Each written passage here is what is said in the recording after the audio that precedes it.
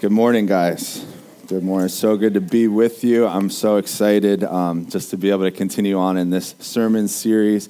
God has been doing just exactly what Pastor Thomas said. God has been doing some amazing and powerful things week in and week out in these services. And I think it's just awesome to reflect on that and see, because it's something that we all as a church have been praying for such a long time. And just to see God's faithfulness is just an amazing thing. Amen.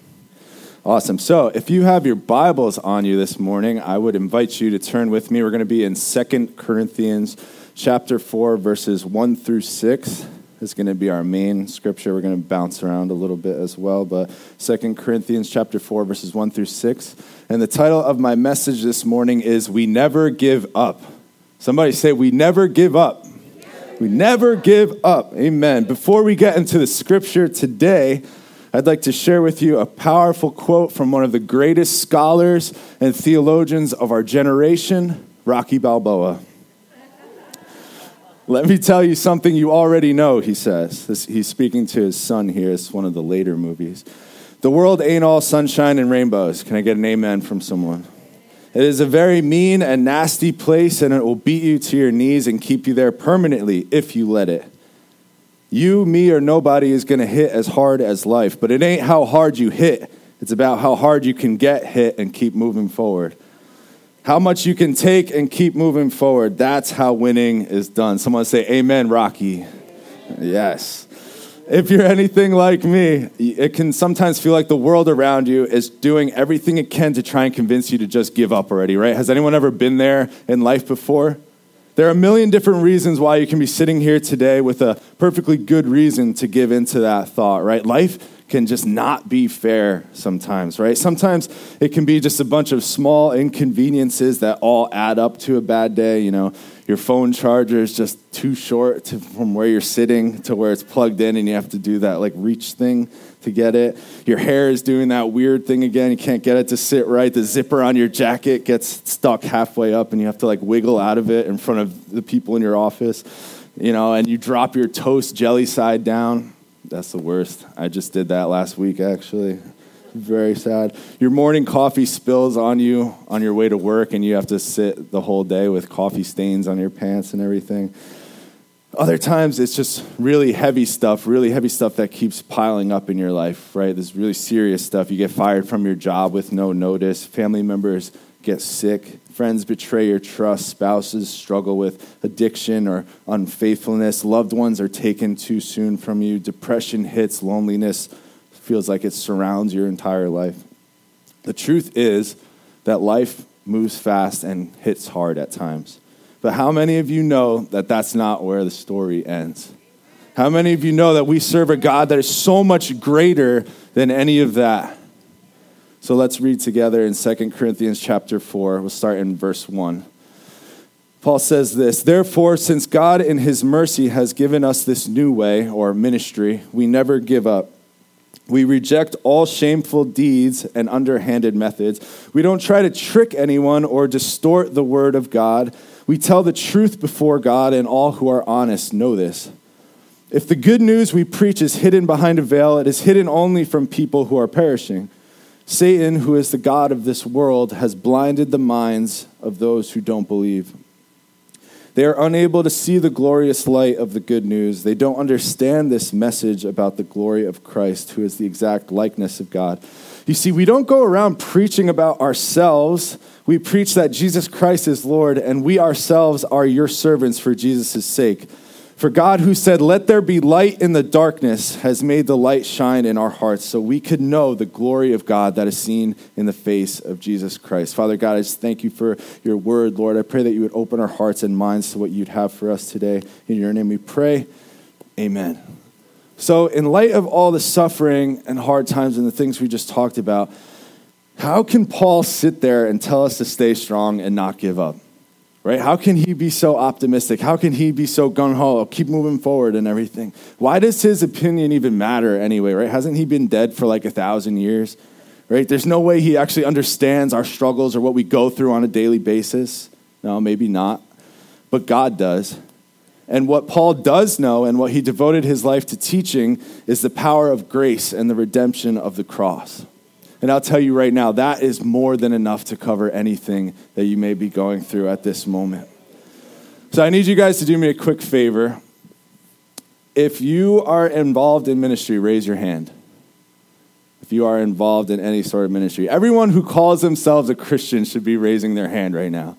If you call yourself a believer in God, you should be raising your hand, because the truth is, not just the people you see serving publicly in church are involved in ministry. If you call yourself a believer in God, you are called to ministry as well. In fact, if you look up the word ministry in a dictionary, one of the definitions you'll find is the spiritual work or service of any Christian or a group of Christians, especially evangelism. Now I'm going to ask you again. If you are involved in ministry, raise your hand. There we go. To have someone next to you and say, let's go to work. Let's go to work. So what does that mean? Is everyone called to pastor a church or preach a sermon every Sunday? No, all the introverts said amen. But God has given us all one common goal that we should devote our lives to reach the world with his love and his grace. And Jesus says it this way in Matthew chapter 28, 19 through 20. You may have heard it. It's called the Great Commission. He says, therefore, go and make disciples of all nations, baptizing them in the name of the Father and of the Son and of the Holy Spirit, and teaching them to obey everything I have commanded you. See, I was someone that struggled for a really, really long time with finding a sense of purpose in my life. The people that are close to me know that. It's something I talked about a lot. I bounced around a lot from different career goals and life goals, and started school, dropped out of school, started jobs that never worked out long term. I felt like I just couldn't settle on anything. Nothing was sitting right with me, that nothing would give me the sense of purpose that I was searching for. And honestly, my biggest fear in life, I was terrified of wasting my life away in some mediocre job, working for the weekend and just hating my life 5 days out of the week. I did not want to be that person, right? I would constantly pray and ask God to show me what his plan for my life was. And I was waiting for some miraculous, writing on the wall, some big light to shine down and say, John, this is it. This is your big moment. This is what I have for you. But nothing happened. It took me some time, but God began to show me that he already gave me a purpose. In fact, he did one better. He created me with a purpose to worship him, to love him, and to love people, to reach out to those around me that don't know him, and to build relationships with them and introduce them to Jesus in their lives. And Paul devoted his ministry to the same purpose, and he gave us an awesome example to follow as we try to do the same. Again, he said in verse 2, we reject all shameful deeds and underhanded methods. We don't try to trick anyone or distort the word of God. We tell the truth before God, and all who are honest know this. Someone say, give me the truth. Give me the truth. See, at this time in Corinth, there were people that believed and taught a self-centered gospel. This is a lot of what Paul is coming against when he is writing this letter to this church. These people preach Jesus as simply a self-help tool, right? A way to succeed, a way to get power for themselves, a way to get affirmation for their peers. Their gospel put themselves and their wants at the center of things instead of Jesus. And as the kids say today, Paul was not about that life. He was not about that life. He preached a radically different gospel. And his gospel was a means of self-betterment and success. Of course, those are just natural byproducts of having Jesus in your life. But its central symbol was something very different. It was a sign of suffering and of death. It was the cross. The cross was at the center of everything that Paul preached. He preached sacrifice and humility, making less of yourself and more of God. That we should boast in our weakness and not our successes. Because our weakness, in reality, is where the rubber meets the road with God. That's where God's life-changing power shines through the brightest. That's why even when life doesn't make sense, even when we go through all these things, when everything around us is screaming at us to just give up, we can take our stand and say, no. God has called me and he's anointed me for such a time as this. Yes, I may be weak. Yes, I may mess up. Yes, I may get knocked down and I may struggle and drag myself through this week day in and day out. But I'm picking myself up and I'm moving forward in Jesus and what he's called me to. Come on, someone's got to get excited about that. That our weakness is what God uses to drive us forward and our purpose in life. And I've seen churches with it all, $1 million sound system, perfectly timed media on the screens behind the preacher. The worship band never, ever misses a beat. They sing all the songs you like, right? Sanctuary is always the perfect temperature. The pastor says the right jokes and preaches for just long enough so that you don't get bored, but it's pretty good. the message is good, but never too intrusive and always leaves you with that warm, fuzzy feeling on the way out. But the service is lacking. There's something that's missing there. There's a disconnect. There's no transformation. There's no power. There's no truth. See, we need to be passionate about the truth of the gospel. We need to be passionate about the truth of the gospel because the reality is the truth of the gospel is what gives us the power to keep going and never give up.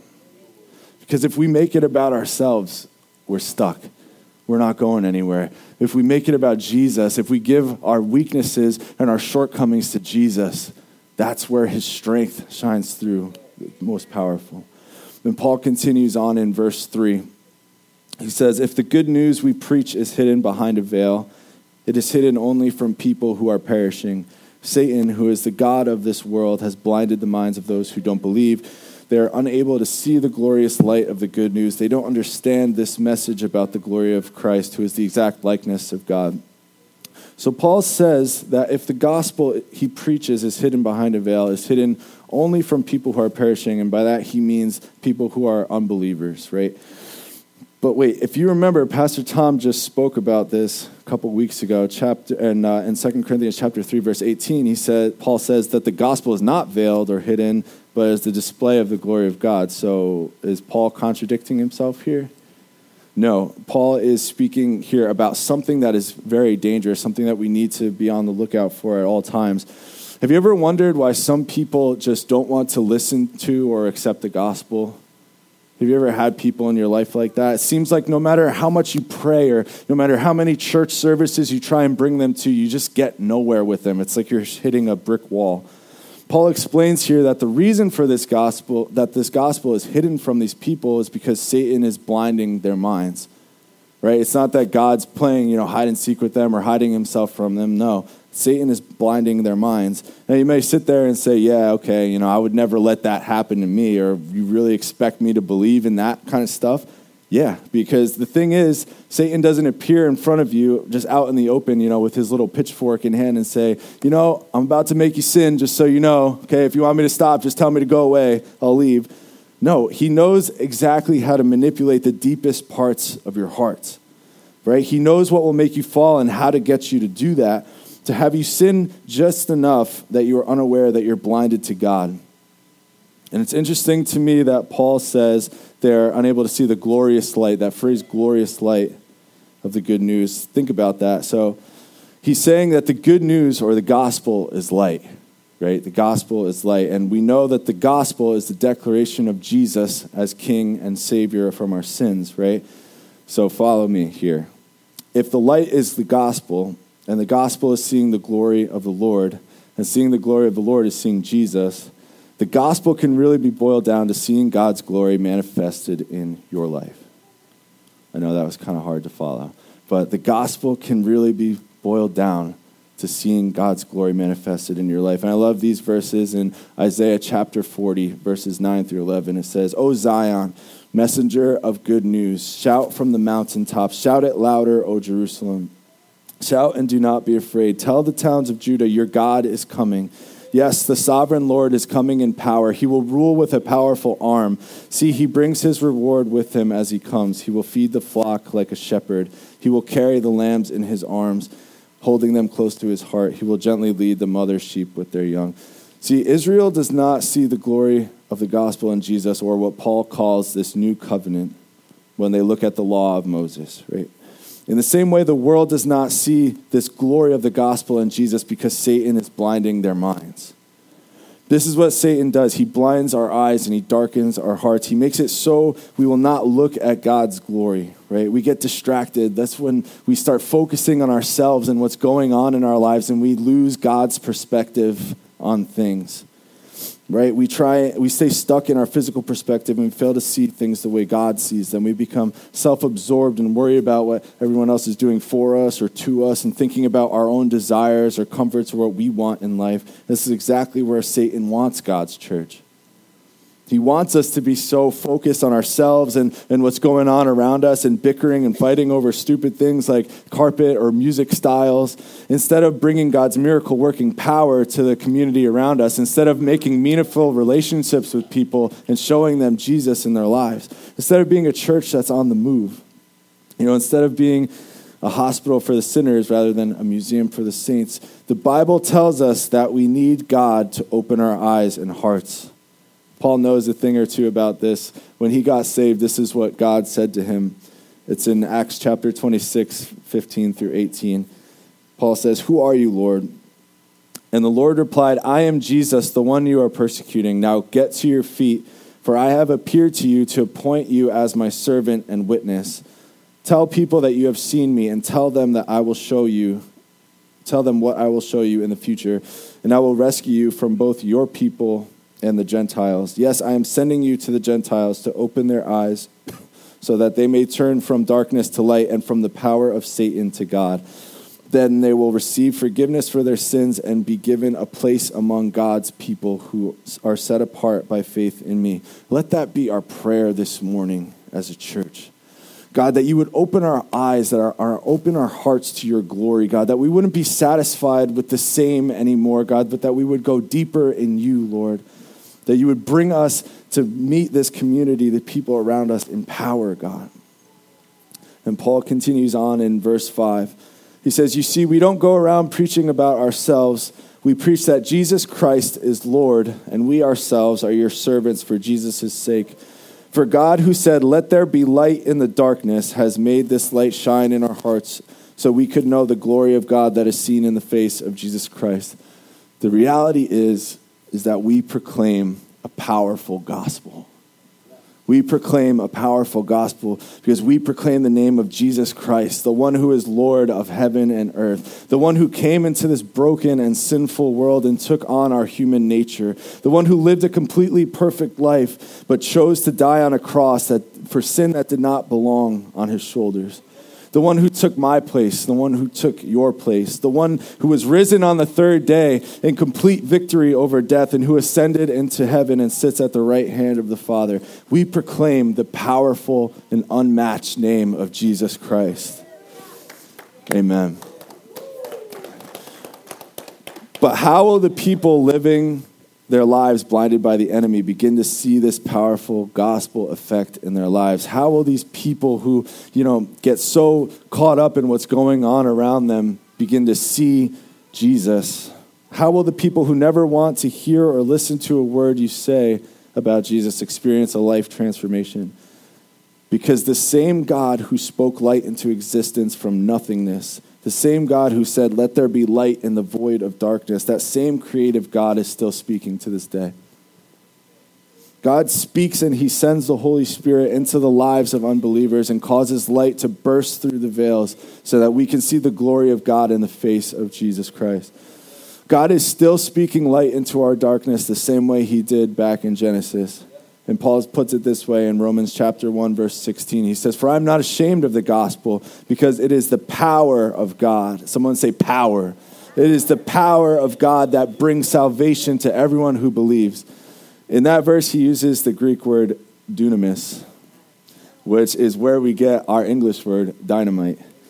And I think that's a perfect word to express what the gospel is.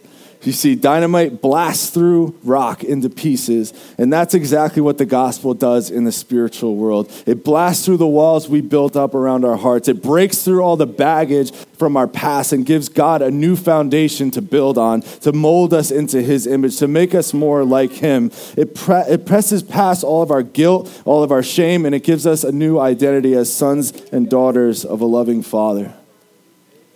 The gospel is the foundation of everything that we are as Christians. It is our story. It is our redemption.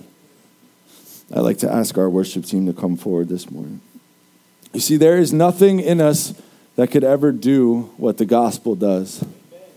There's nothing in us that could ever do what the gospel does. That is why Paul says he doesn't go around preaching about himself or his accomplishments or why he's so great or why he puts the best messages together or writes the best letters or anything like that. There's no way any of us could ever be good enough to save ourselves. There's nothing that we can say, there's nothing that we could do to make us righteous in God's eyes. Life is unfair, yeah, definitely. And that's exactly where God's grace meets us. That's never the end of our story. God never leaves us in the unfairness of life, because the thing is, grace is pretty unfair too. Grace is pretty unfair. It's something that we can never earn. Nothing in us deserves it, but still God chooses to lavish this gift on us freely every time. It's because of this gift, this gospel, that we can face life and everything it throws at us, because we don't face it alone. We don't face it in our own strength. God never leaves us to walk this thing out by ourselves.